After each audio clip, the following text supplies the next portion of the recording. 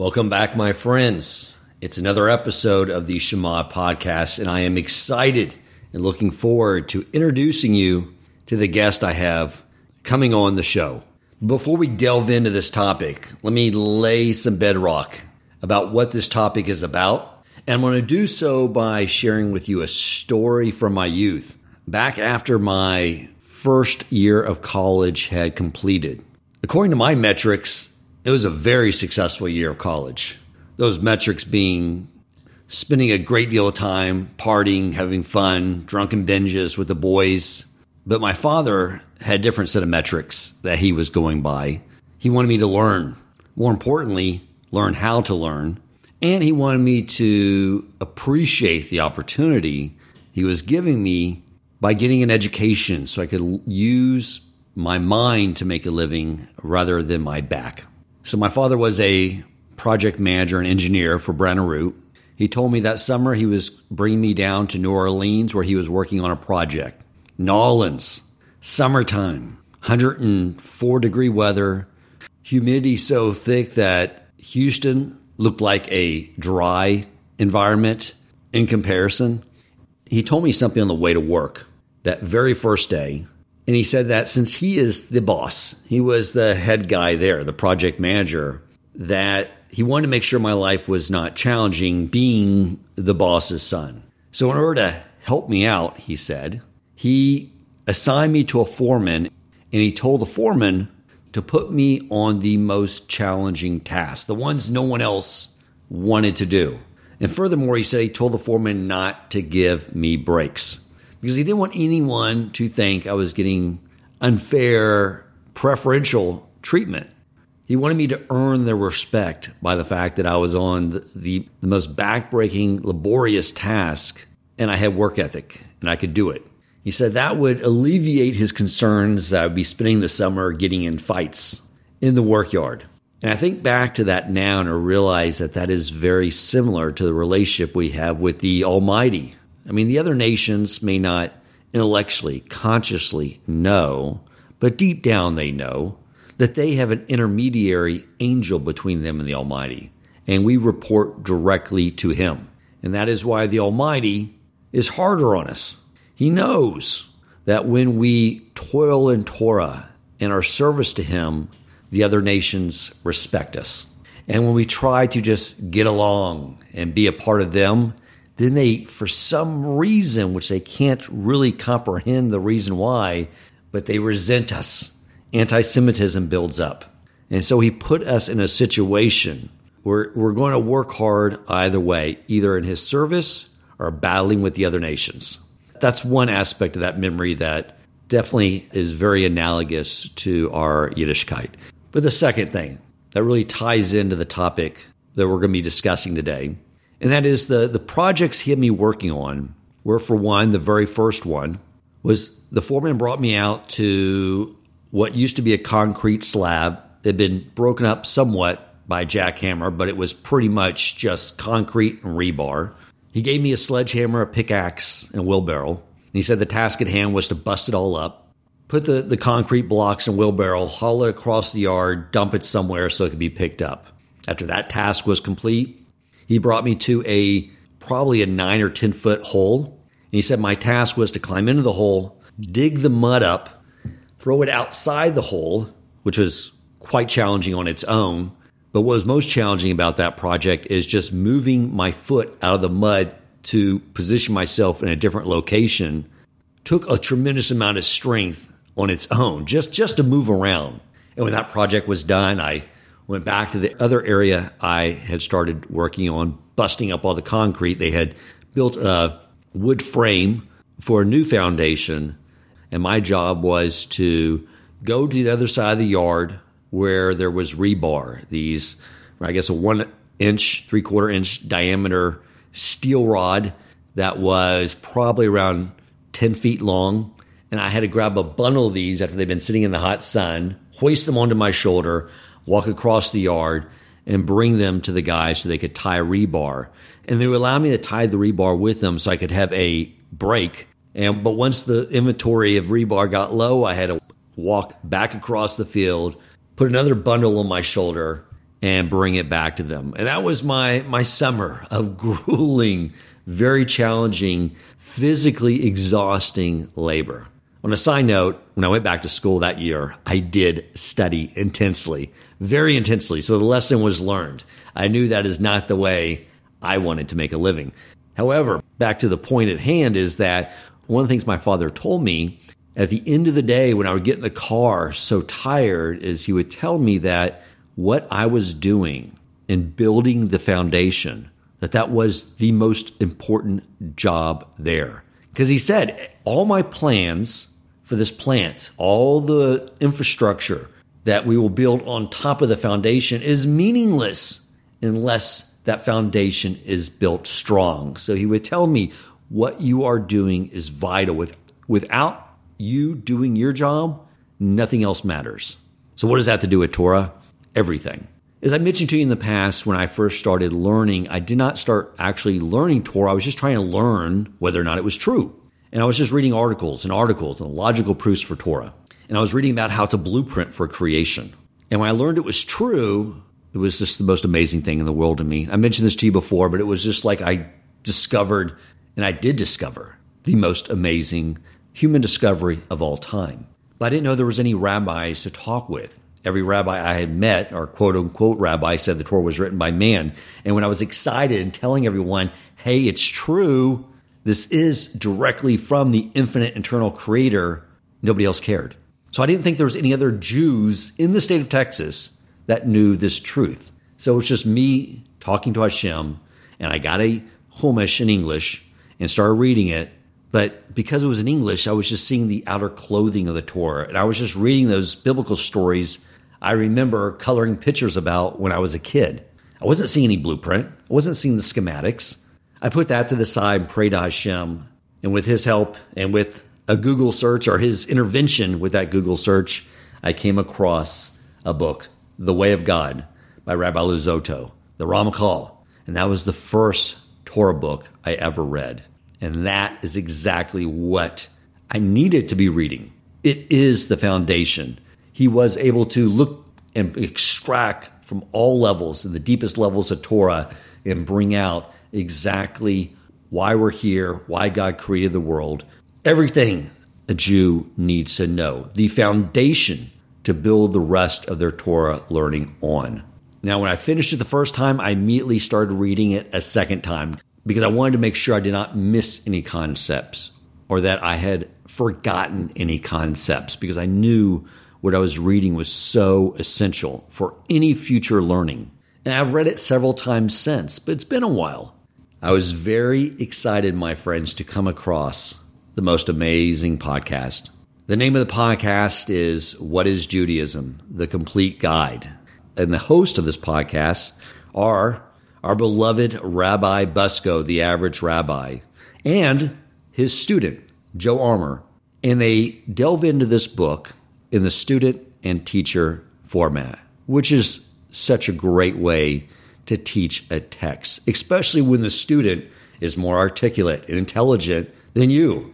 I'm not speaking about the rest of you listening, but just me personally. Listening to Joe ask the questions and learn and seeing the impact this book is having on him, the way it had an impact on me, brings me back to those early days, that level of enthusiasm and awe of Torah.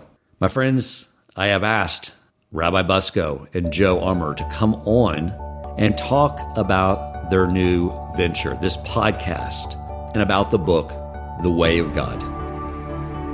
Welcome to the Shema Podcast, the podcast for the perplexed, where Torah insights, intertwined through personal stories, as well as interviews with leading Torah scholars, demonstrate the empowering qualities of Torah and mitzvot. For more great Torah learning through Torch, the Torah Outreach Center of Houston, go to torchweb.org. Now to the show. Welcome, Rabbi Bucsko and Joe. I appreciate you guys coming onto the show. Oh, thank you, Dan. It's a pleasure to be here again. Thank you for having us.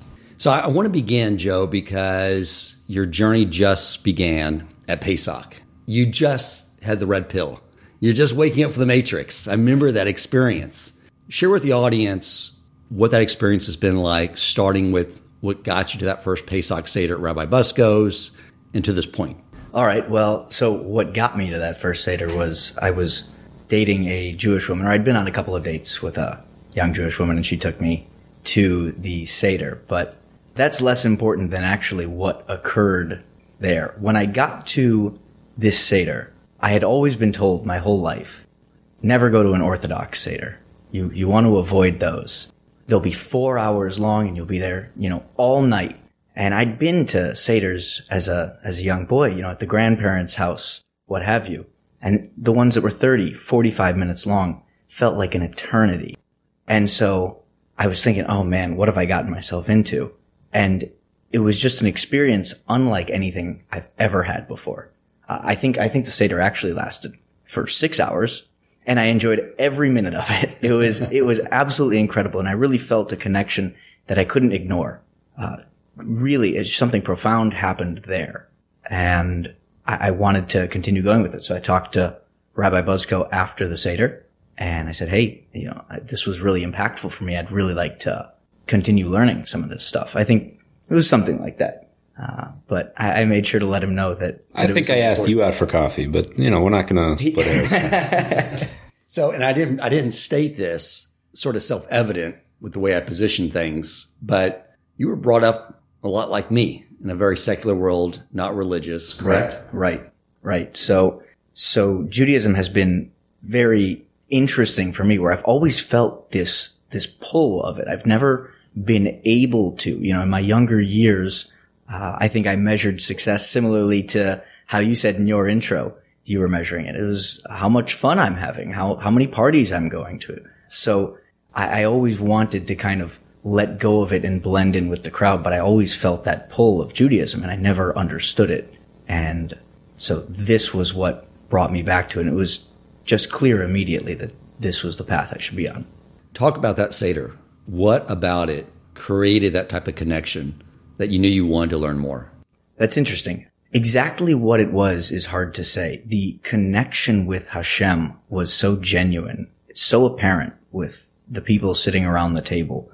It wasn't that we're sitting here because we have to. This is something that we're obligated to do so that we don't lose the tradition, for tradition's sake. This was something where people were using this as an experience to actually become closer to God. And that was instantly evident. So there was no denying it. So that's wonderful. So what's taken place since then? I think we've been meeting, myself and the rabbi, just about once a week ever since then. And I've been learning, and we've kind of covered a little bit here and a little bit there. I've learned a little bit about Talmud, Mishnah, but Rabbi Bucsko a few weeks ago, maybe month and a half, said, hey, I've got a great idea. I think we should go through Derech Hashem, the way of God. And what I'd like to do is, benefit more people than just you. We could do this as a podcast if you're open to the idea. I said, that sounds like a fantastic idea. So we've been going through that for the last month or so, and it's been unbelievable, really. It's a great format, because I know, like many books I've read, I think Rabbi Hirsch did this as well, where he wasn't actually talking to a student, but he was asking the questions as a student, so the book's written like a back and forth. And for some reason, it's just a much more engaging way of learning, because you are... Well, it is engaging, right? It prompts you to respond. This is the classic model for Jewish teaching anyway. If you look in the Talmud, it's written as a dialogue. So this is we didn't come up with this idea ourselves. This is ancient. Well, Rabbi Bucsko, so talk about what was your inspiration behind the podcast, which is called What is Judaism? Right. So we wanted to base the entire podcast, the entire series, on this book. And one of the questions that I had been asked earlier is, why not just name it the book? I mean, if the entire podcast is just the book, it's called The Way of God in English, just call it that. The answer really is because that's not as engaging of a title, maybe. If someone's looking online, I like simple titles. I don't like shtick and fancy things and clever whatever. People are looking for a certain content. What is Judaism? They want to know what is Judaism. Type that into Google. And I want them to find that. And that's really what this book is. You can say the way of God, that's true, but for someone that wants an overall view, and this is something that people really need, whether it's someone who is interested in converting to Judaism, which isn't necessarily our target audience, we're talking to the uneducated Jew. But if you just want to know what does Judaism comprise, because a lot of people just don't know basic fundamental tenets of Jewish belief. Do we believe in heaven? Do we believe in hell? What's the afterlife? What are commandments? What's a mitzvah? All of these things, maybe we think we know. We probably don't care enough to try to investigate it very much if we're an unaffiliated Jew. But there's a tremendous amount of ignorance about this topic. And so I wanted to create a series, as is in the title, a comprehensive guide to what is included in Judaism. And that's what this book does. It goes through from start to finish, starting with the most fundamental concept, which is God, and then how that unfolds from there. Just one thing leads to the next. And the Ramchal, Rabbi Luzzatto, the author of this book, was a master of organization. And this was his greatest strength, that he drew from all of these sources, Kabbalistic sources, which are practically inaccessible to most Jews, even educated Jews. And he compiled these ideas together and organized them in a way that's now tangible and accessible to every single Jew. And even the way it's written now is still a little difficult to grasp. It is very philosophical and intellectual. And so part of what we're trying to do here with this podcast is take what he did one step further, make it even more accessible. First of all, obviously translating it into English, but having a discussion about it in a way that it can really be brought down to our generation. And I hope that we're accomplishing that to some degree. Joe is amazing. Joe is what makes the podcast, because you're too kind. No, it's true, because anyone can read this book. You can get an English translation of the book. But what's really valuable for a listener is to have someone in your place, Joe, and like you said, Dan, he's extraordinarily intelligent and articulate, and so he's able to fulfill this role in an excellent manner, that the listener can put themselves in his place, and he addresses all of the questions that the listener might have, and it just gives that extra layer of accessibility that would otherwise be lacking if you would just read a book. And the dialogue format makes it alive, it makes it more engaging, and it's not something that you can listen to as you're doing the dishes or playing Candy Crush or something like that. It does require a lot of focus, because this book is dense. It's got a lot of really heavy material. And I hope that we are distilling it enough that it can be accessible, but it requires focus. You got to really listen to it with focus and study. So that's the dream. Yeah, look, I agree. Not to embarrass you, Joe, but the fact that you are asking those questions, the questions that maybe many of us wouldn't have thought of, and structure the question the way you do, does aid considerably in the learning, versus if you just did the Way of God audio book and you just read it. It wouldn't be the same at all. I'm curious, Rabbi, one of the reasons I love the Ramchal is because the way he writes text is one concept that he continues to build on another, very linear type thought process, which is sort of, for me, is the way I learn the best. It seems like there's no extra words in his text ever. Do you find anything lacking from the English translation? Because a lot of times translating Hebrew to English, there seems to be, what I understand from those who read and comprehend Hebrew, that a lot of times the meaning gets lost with the translation. Absolutely. But also there's no such thing as the English translation. There are several. The one that's the most popular, probably if you have it on your shelf, you went out to the latest Judaica store and bought it, what you probably have is Rabbi Aryeh Kaplan's translation. I think you have it over there. He's incredible. He really is amazing. And he did a great job of translating the text, but he says himself in the foreword that it's not a literal translation, because the literal translation of every single word would still be pretty convoluted, because he did write in a very philosophical way. So what Rabbi Kaplan does in his English translation is he tries to encapsulate the gist of the idea and transmit at least the concepts and the philosophies that the author, the Ramchal, is trying to present, so every word might not line up. So he's doing his best job, right? That's a translator's challenge. Do I stick to the integrity of the literal translation, or do I try to get across the author's meaning and take the liberty to choose other words. So that's always a challenge. He does a fantastic job. In the podcast, we're not using that translation. We're not using any translation, actually. I guess I'm the translation, and it's hard. It's not easy. I hope I'm doing an okay job. I think you're doing a fantastic job. That's what I was going to ask, because you're translating it yourself, which also brings another layer and understanding for me who just read that one translation. But the point that you're bringing up, that translating from Hebrew, especially ancient Hebrew, into any other language. Well, this is true of any translation. Things get lost in translation, and every translation, by definition, is also an interpretation.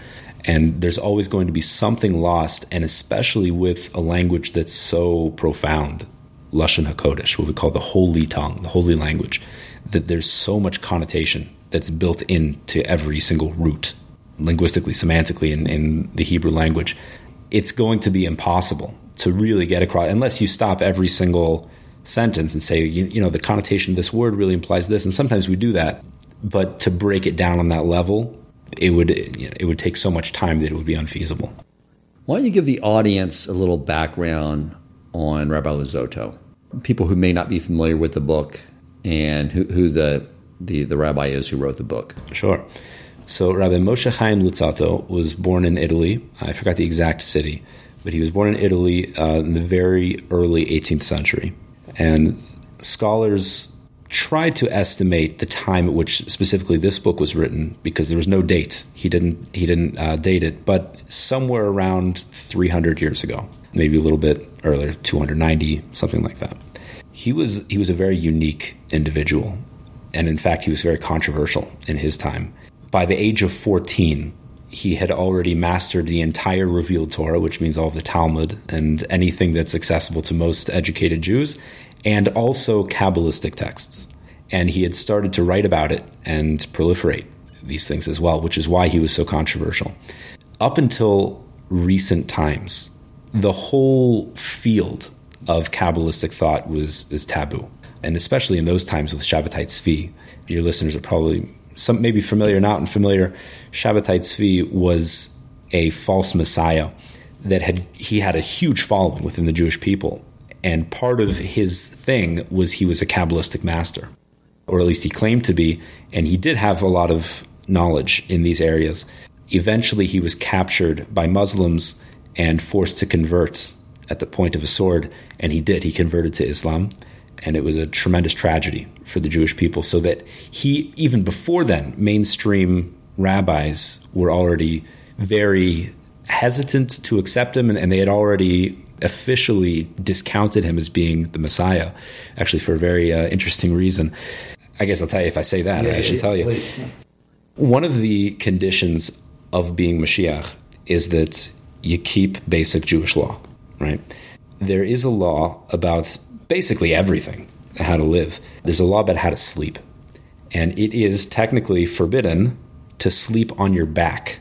And ideally, a Jew should be sleeping on their side. In fact, it's brought down maybe start on your left side and then in the middle of the night turn to your right side. But that's the way to sleep. Some rabbis found him once he was napping on his back, and they said, "Okay, that's it. He's not Mashiach." That was it. That was the sign. So he was already discounted, and they were trying to discredit him even before he had converted. And then once that happened, he did take many Jews with him. But the majority of Jews realized that it wasn't him. And you got to understand, Jews have it so good today. We live in luxury. And we complain about anti-Semitism here and there. And we see isolated events of violence around. And I'm not saying it doesn't exist. It does, of course. But compared to the rest of Jewish history, where there was just this really overt oppression of Jews and just a hatred of the Jewish people, where we're subjugated and poor and pushed around and attacked, raped, murdered. I mean, a horrible, horrible, bloody history that we've experienced for most of our exile these last 2,000 years. The promise of having Mashiach, of having the Messiah, it was a beacon of light and hope for every single Jew. And when someone steps up and makes that promise, and it lights everyone's hearts on fire, and then converts to Islam, right. The devastation was immense. So it further reinforced the rabbis' hesitancy with embracing Kabbalah, Kabbalistic teachings.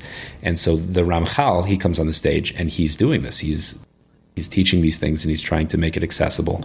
And so he was also seen as controversial. It wasn't until much later that he was accepted as mainstream. And he died very young. He was 39 years old when he passed away. Why was there a common denominator that if someone learns the more Kabbalah, that somehow equates with someone that, what they think that Ramchal was going to become a false messiah as well, because he's just studying that area of Torah? No. I don't think the concern would he would be another false messiah. It wasn't about the messianic issue was a side thing. The danger of teaching Kabbalah in general was what mainstream rabbis were afraid of. Someone learning Kabbalah wasn't taboo so long as it was a very select individual that had been chosen by a master. I mean, this is how Kabbalah has been transmitted throughout our generations. It was very selective and very private and secretive. And so for him to have studied it wouldn't have been an issue. But when someone starts to write material and bring it down and make it accessible to the masses, that's where it gets dangerous, because these things could be very easily misconstrued and have devastating consequences. And one of the consequences was like this false messiah issue. So that's just one potential danger that could have come with it, but they were just against the proliferation of Kabbalah in general. So let me ask you this. Where was Ramchal on the timeline versus the Baal Shem Tov? Because that was also criticism that was against him as well for taking more the deeper level of Torah and sharing it with the masses. There was that same criticism with him, correct? Mm-hmm. Sure. So I should preface this by saying that I'm by no means an authority on any of these things, but I can tell you what I know, what I've learned. As we mentioned, in general, the study and the teaching of Kabbalah was very secretive until the time of the Ari HaKadosh. The Ari was a tremendous individual. He was born in Israel, in Jerusalem, in fact, and moved away with his parents when he was very young and spent much of his childhood and young adulthood in Egypt. And then in his adulthood, he moved back to Israel. In fact, he tried to move back to Jerusalem, but he claimed that the noise of the destruction of the temple was maddening. And bear in mind, the destruction of the temple had occurred about 1,600 years previous.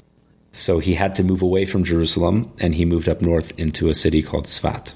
In Tzfat, he acquired a disciple named Rav Chaim Vital. And in 2 years, the Ari had taught Rav Chaim Vital, apparently, all he needed to know, and the Ari passed away, also at a very young age. From that point, Rav Chaim Vital spent his entire life extrapolating and writing down the teachings that he had learned from his master in those 2 years, what we now call the Kisvei Ari, which literally means the writings of the Ari, but it's not technically accurate because it was written by his student, Rav Chaim Vital.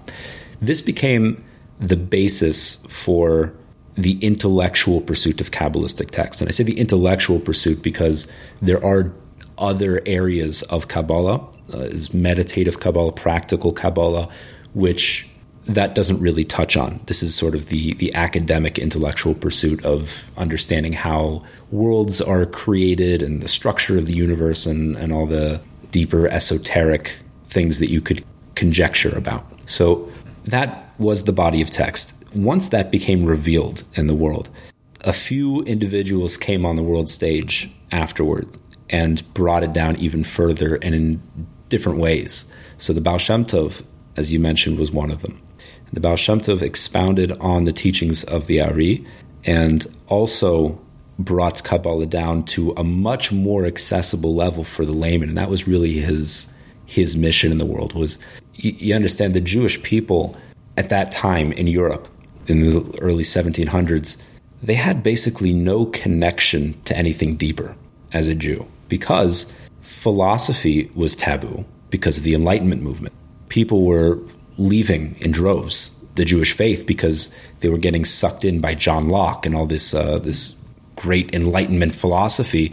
And to even engage in philosophical debate became forbidden practically because there was such a danger of a Jew leaving his faith because he wasn't educated enough about Judaism, and to counter these philosophical arguments, philosophy became taboo. Kabbalah was taboo because of Shabbatai Tzvi.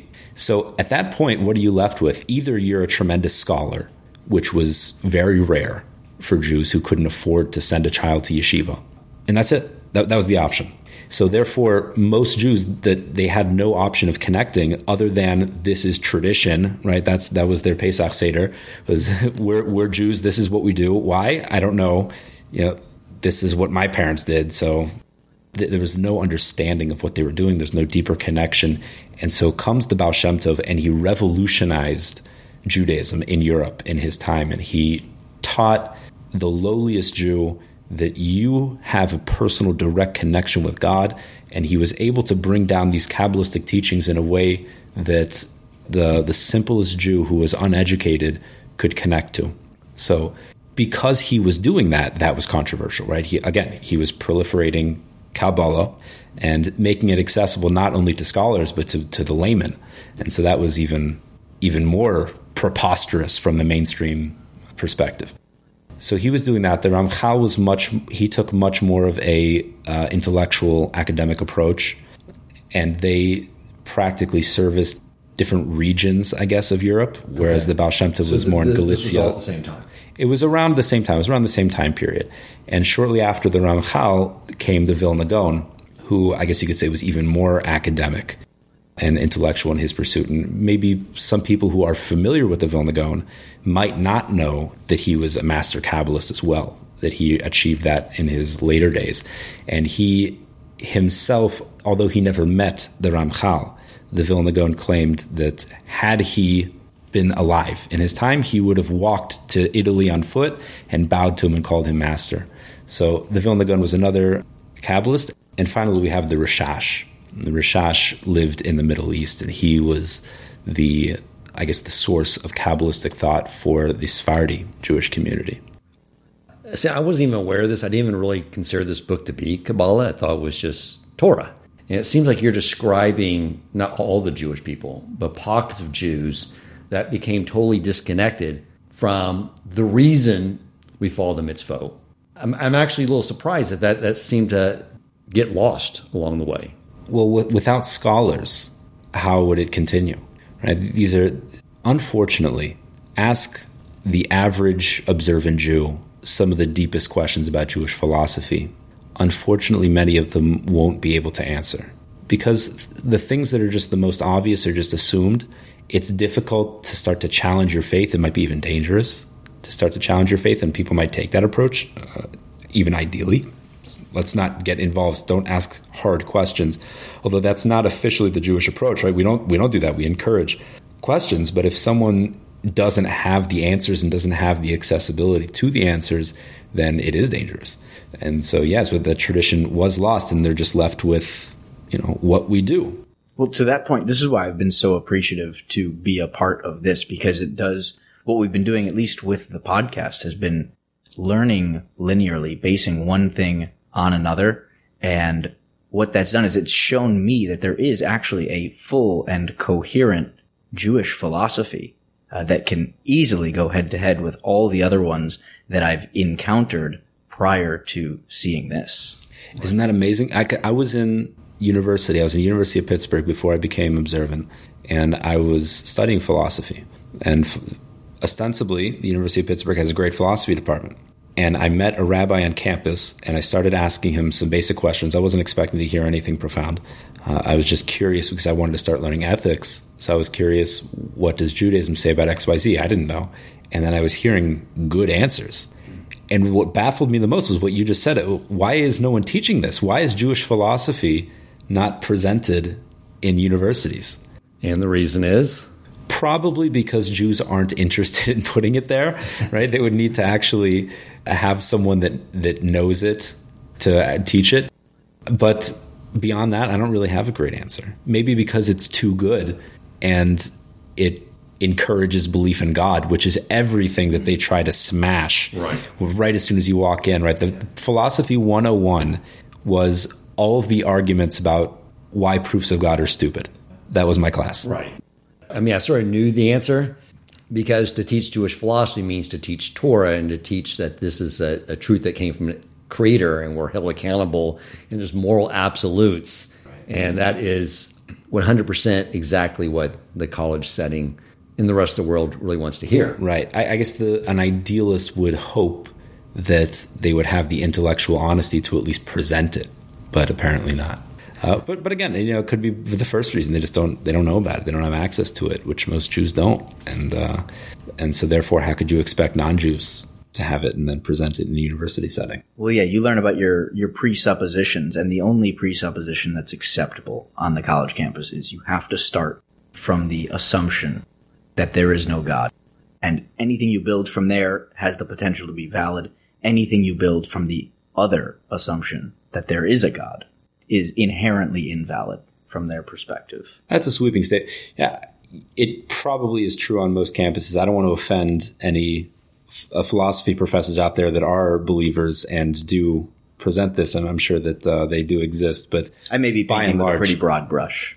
Right, but I think you're doing it because that was your experience and that was my experience. Right. I think it's a lot of people's experience. That's the general culture on many college campuses today.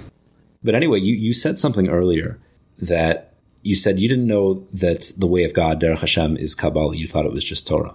And that was an interesting way you phrased it, because number one, Kabbalah is Torah. Right. It's all interconnected. It's not like it's a completely separate. It's obviously not a different religion. It's all the deeper understanding of the same system. It's just taking it. It's beneath the surface. But the fact that you didn't know that it was Kabbalah, I think, is the greatest testament to the Ramchal's mastery. Is that that's the point, right? He was able to take these incredibly obscure and esoteric ideas and present them in a way that it doesn't even feel like it's esoteric anymore. It feels like, well, this is just very logical. It's one step to the next. And that was his mastery of his ability to do that in a way that it doesn't feel like Kabbalah. But it is. It certainly is. And that's all the sources that he's drawing on are Kabbalistic sources. And everything I've learned, too, is that over the years that the Torah is written in layers. You have the clothing, the body, and the soul of Torah. And the obligation of the Jew is to penetrate and learn all those levels. And it sounds like there was a period of time when that was taboo.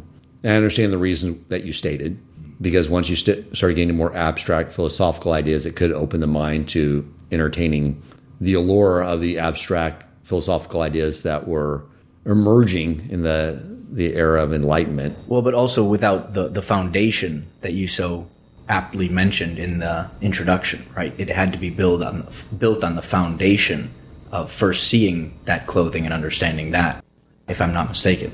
It is true that every Jew is obligated to learn every element of it. The problem is that most of us won't get there. The vast majority of us won't get there. I mean, to the extent that maybe a few individuals will, maybe in every generation. But there we're talking about really, really deep things and a deep level of understanding.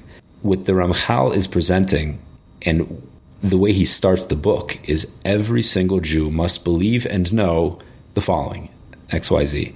So this is stuff that, although the sources from an intellectual perspective, an academic perspective, are Kabbalistic, the concepts are essential for a Jew to understand. This isn't extraneous or really deep stuff that someone who's interested in deeper things would, let's dabble in this kind of thing. These are the foundations of our life. These are the foundations of how we understand reality and why it's relevant to us and how we approach everything that we do.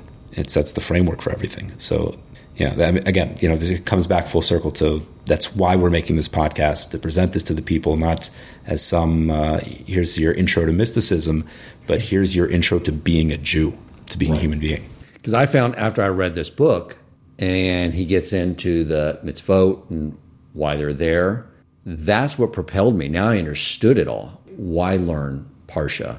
Why learn the mitzvot? Why do the mitzvot? Now I was empowered to go pursue this more practical or more real world learning that would cause me to live as a Jew, which is our purpose here. The purpose is not to sit and just learn deep concepts and then, eat treif and do whatever we want to do. In the end, it's all about changing who we are. But that's why I found this as that foundation that made me want to pursue those other things.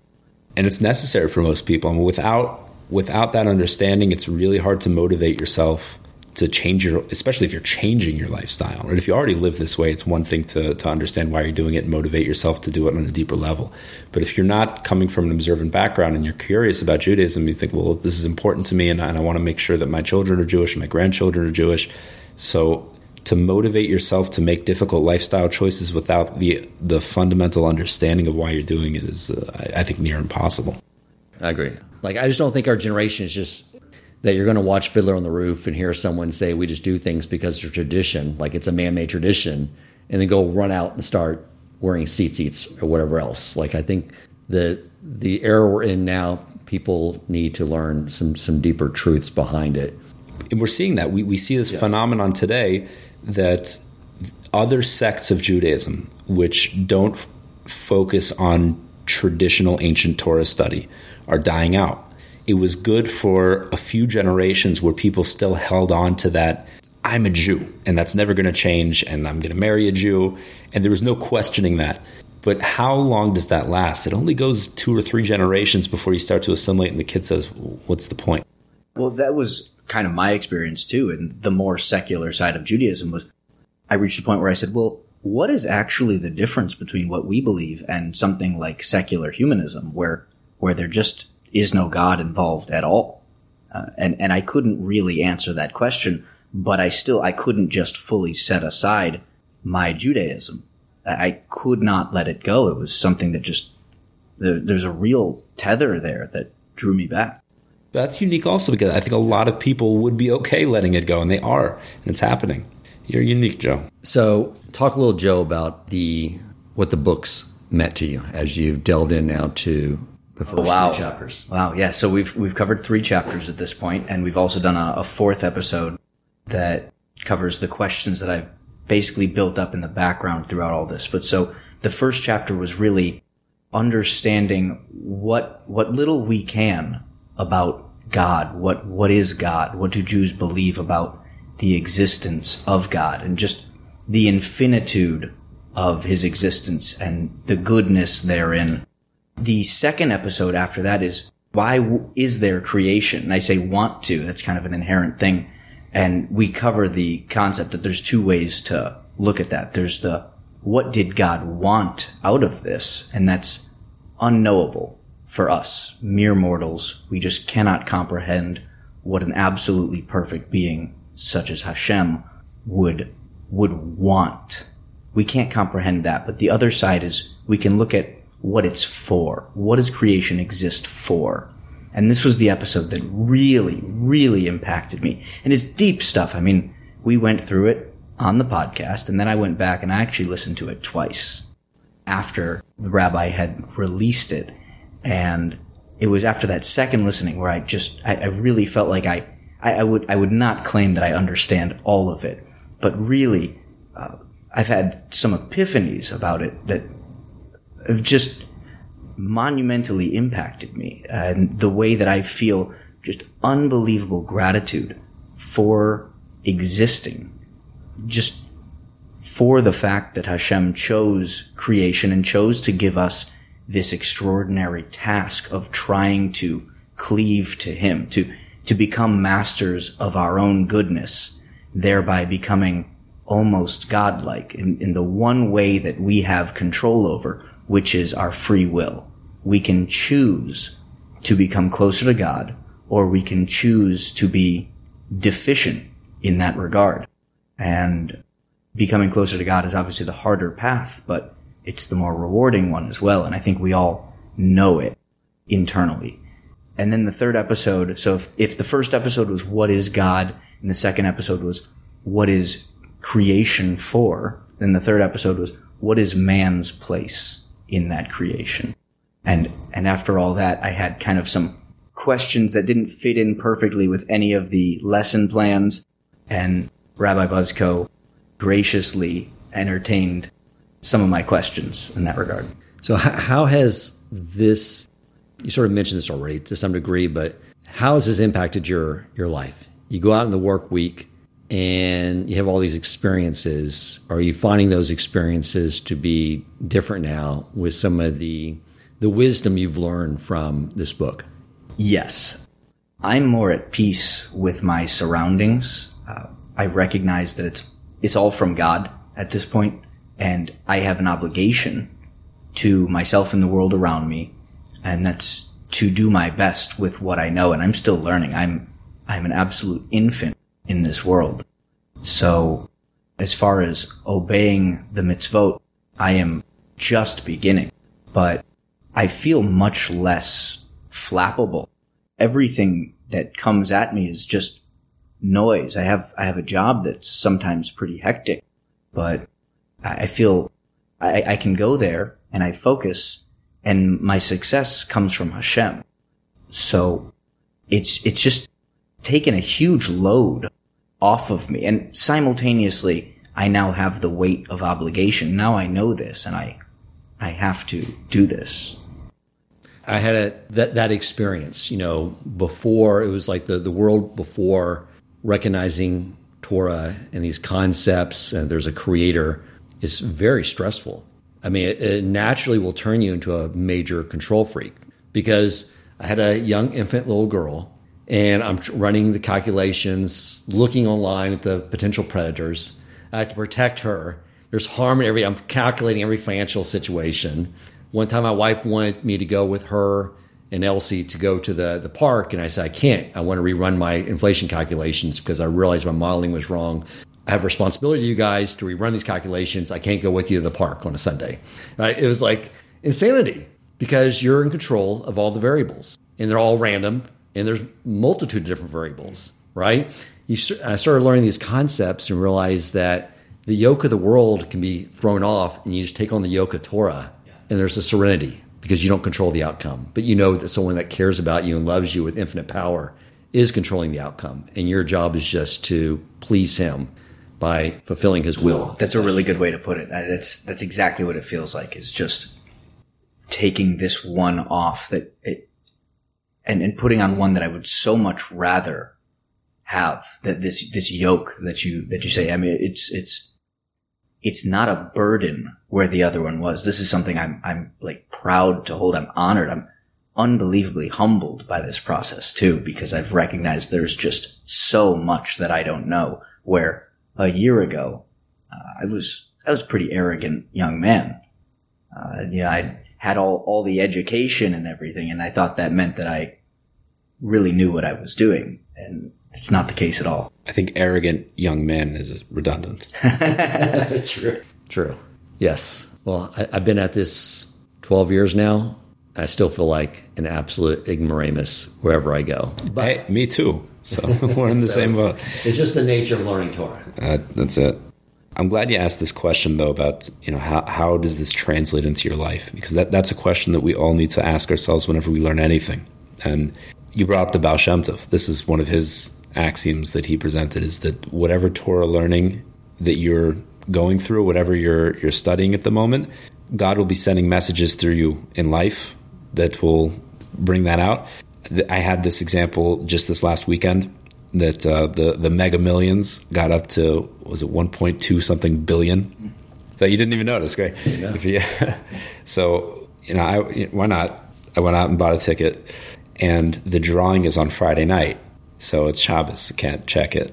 So the whole Shabbos, I wasn't distracted by it too much, but like there's this ridiculous thing. Like if you buy a ticket, obviously you're going to win, right? So you start thinking about it. But then throughout Shabbos, there were several things. The week before, I had taught my children who is considered wealthy. It's a Mishnah in Pirkei Avos. It's one of our classic Jewish teachings. Who's considered wealthy? Someone who's happy with what he has. And several times over the course of Shabbos, my kids were saying, Tati, I'm so rich. I'm so wealthy because I have everything I need. I'm like, oh, okay. Right at the end of Shabbos, before we made Havdalah, before we went into Saturday night and I was able to check anything, my daughter was reading a story to my son, and the story was as follows. The story from the Talmud that she has in a little picture book, that they had, the rabbis of the time in Israel were greeting their colleague Azariah, who had just returned from overseas, and he came back with a fortune. And they said, wow, it must be really easy to get rich outside the land of Israel. Maybe we should all, take a hiatus from our learning. It'll be worth it because then we'll go overseas. We'll get really rich. We'll come back. We'll have everything we need. And then we'll end up saving so much time because all our needs will be taken care of. We can just study Torah all the time and not have to worry about anything. It's like, oh, great idea. Their master overheard all of this. He said, okay, here's an opportunity to teach them a lesson. He came up to them, I believe it was Rav Shimon Bar Yochai, and he said to them, my student, come students, let's go come with a walk. Come on a walk with me. And so, what about our study? He says, don't worry, you're going to learn something valuable. They followed him out into the middle of nowhere, and eventually they got to a deep pit in the ground, empty hole. He prayed, Master prayed, and he said, God, please make a miracle for me because I need to teach my students this valuable lesson. And he announced, great pit in the ground, fill up with gold coins. And immediately the entire pit just filled to the brim with gleaming, shiny gold coins. And all of his students were amazed. Wow, amazing. This is incredible. We thought we were going to have to go all the way to travel overseas and make a lot of... It's right here. This is the best. Now we have all the money that we need, and we can continue studying with no problem. And he said, yes, take as much as you want, but I want to first warn you. Anyone who takes a single coin, you should know that whatever you take is taking out of your portion in the world to come. And they all stopped and looked at each other. He said, it's not worth it. Let's go home. And he taught them this lesson that, it's very easy to get distracted. You think, well, if I have all this money, because I was making these calculations myself, and I'm sure it was not a coincidence that my daughter taught me this lesson. I was thinking, well, if I had, I'd take the cash option of $747 million, and then I can set up this institution, I can give this money to that people. Blah, blah, blah. You know what? It's better. I have everything I need. I have a life where I can study Torah and teach Torah. I have the most amazing life, and I felt stupid for buying a ticket. But if you just open your eyes, God is teaching you at every moment the Torah lessons that you've learned. The opportunities are there. So it's a great question that you asked. How does this translate into your life? We open our eyes, we can see it. Right. Well, that's Torah is not meant to be academic. We are supposed to learn how to apply it. I do find as well, I bought a lottery ticket. Every now and then I get frustrated at work, and I feel stupid as well, because I realize that the pursuing a livelihood, as just one example, those interactions are a way for us to apply what we learn, build our mido, be put in those situations that strengthen our emunah. They're there to forge us into who Hashem wants us to be. There's another story, I don't know who this was, it's anonymous, that there was a man who was studying full-time in Kollel. So he was a married man who was studying under a stipend, and they're pretty poor in general. They got to a Torah portion that week where there's all the curses to the Jewish people. The custom is not to give that aliyah, that being called up to the Torah, for that specific portion. The custom is to let the person who's reading the Torah anyway to just continue and take it for himself, but you don't give it to someone else because that's all the curses. This person, pretty brazen, he said, you know what, just give it to me, I'll take it. And they all, you sure? He said, yeah, give it to me. Fine. So they gave it to him. He took the aliyah. He says, well, yeah, watch what happens. Something's going to happen. That following week, he won the lottery and became immensely wealthy. And so everyone else in Kollel is like, they're scratching their head. What is going on? They went to the rabbi. How does this add up? This chutzpah that he had to take this aliyah with all these curses, and then he wins the lottery. And the rabbi told him, that's right. You watch what happens to him. He won the lottery. Now he's busy with his money. Watch how much Torah he's going to learn now. Watch how many mitzvahs he does. So it's the real curse. More of a blessing than we think to not win the lottery. Right, exactly. Gentlemen, that was so much fun. I enjoyed having you guys on the show to talk with us, and I encourage the listeners, please, you definitely have to go check out this podcast. If you've studied the book, The Way of God, before, like myself, you're going to learn it at a much deeper level. So go back and listen, subscribe. If you have never studied this book, my friends, I implore you to go out and definitely listen to this podcast, as we've sort of been stating the fundamentals of Jewish knowledge, the foundation. It's necessary. It's something that I believe you will have they'll have the same impact on you that did me, Joe, Rabbi Bucsko, in strengthening your connection to the Almighty and His Torah. Gentlemen, thank you again for coming on. Thank you so much, Dan. It's an honor. The podcast name is What is Judaism? It's available on Spotify, Google Podcasts, Apple Podcasts. Check it out. We'd love to have you. And please, if anyone has any questions, send an email to me, theaveragerabbi@torchweb.org. I have a feeling, I really do suspect that we'll continue to learn from you, Joe, well after the podcast. I sure hope that I have advanced enough that I can continue to be of help to other people. You're on the trajectory. You got the best rabbi. I suspect that one day I'll be calling you rabbi as well. You already are my rabbi because I'm already learning from you. So thanks again, gentlemen, for coming on. Thank you, Dan. Thank you. If you enjoyed this episode, please consider supporting Torch so they can continue to spread Torah wisdom to the world by making a donation at torchweb.org and clicking donate in the top right corner of the page. And if you would like to get in contact with our host with comments, suggestions for future topics of learning, or questions for him or his guest rabbis, you may email him at president@torchweb.org.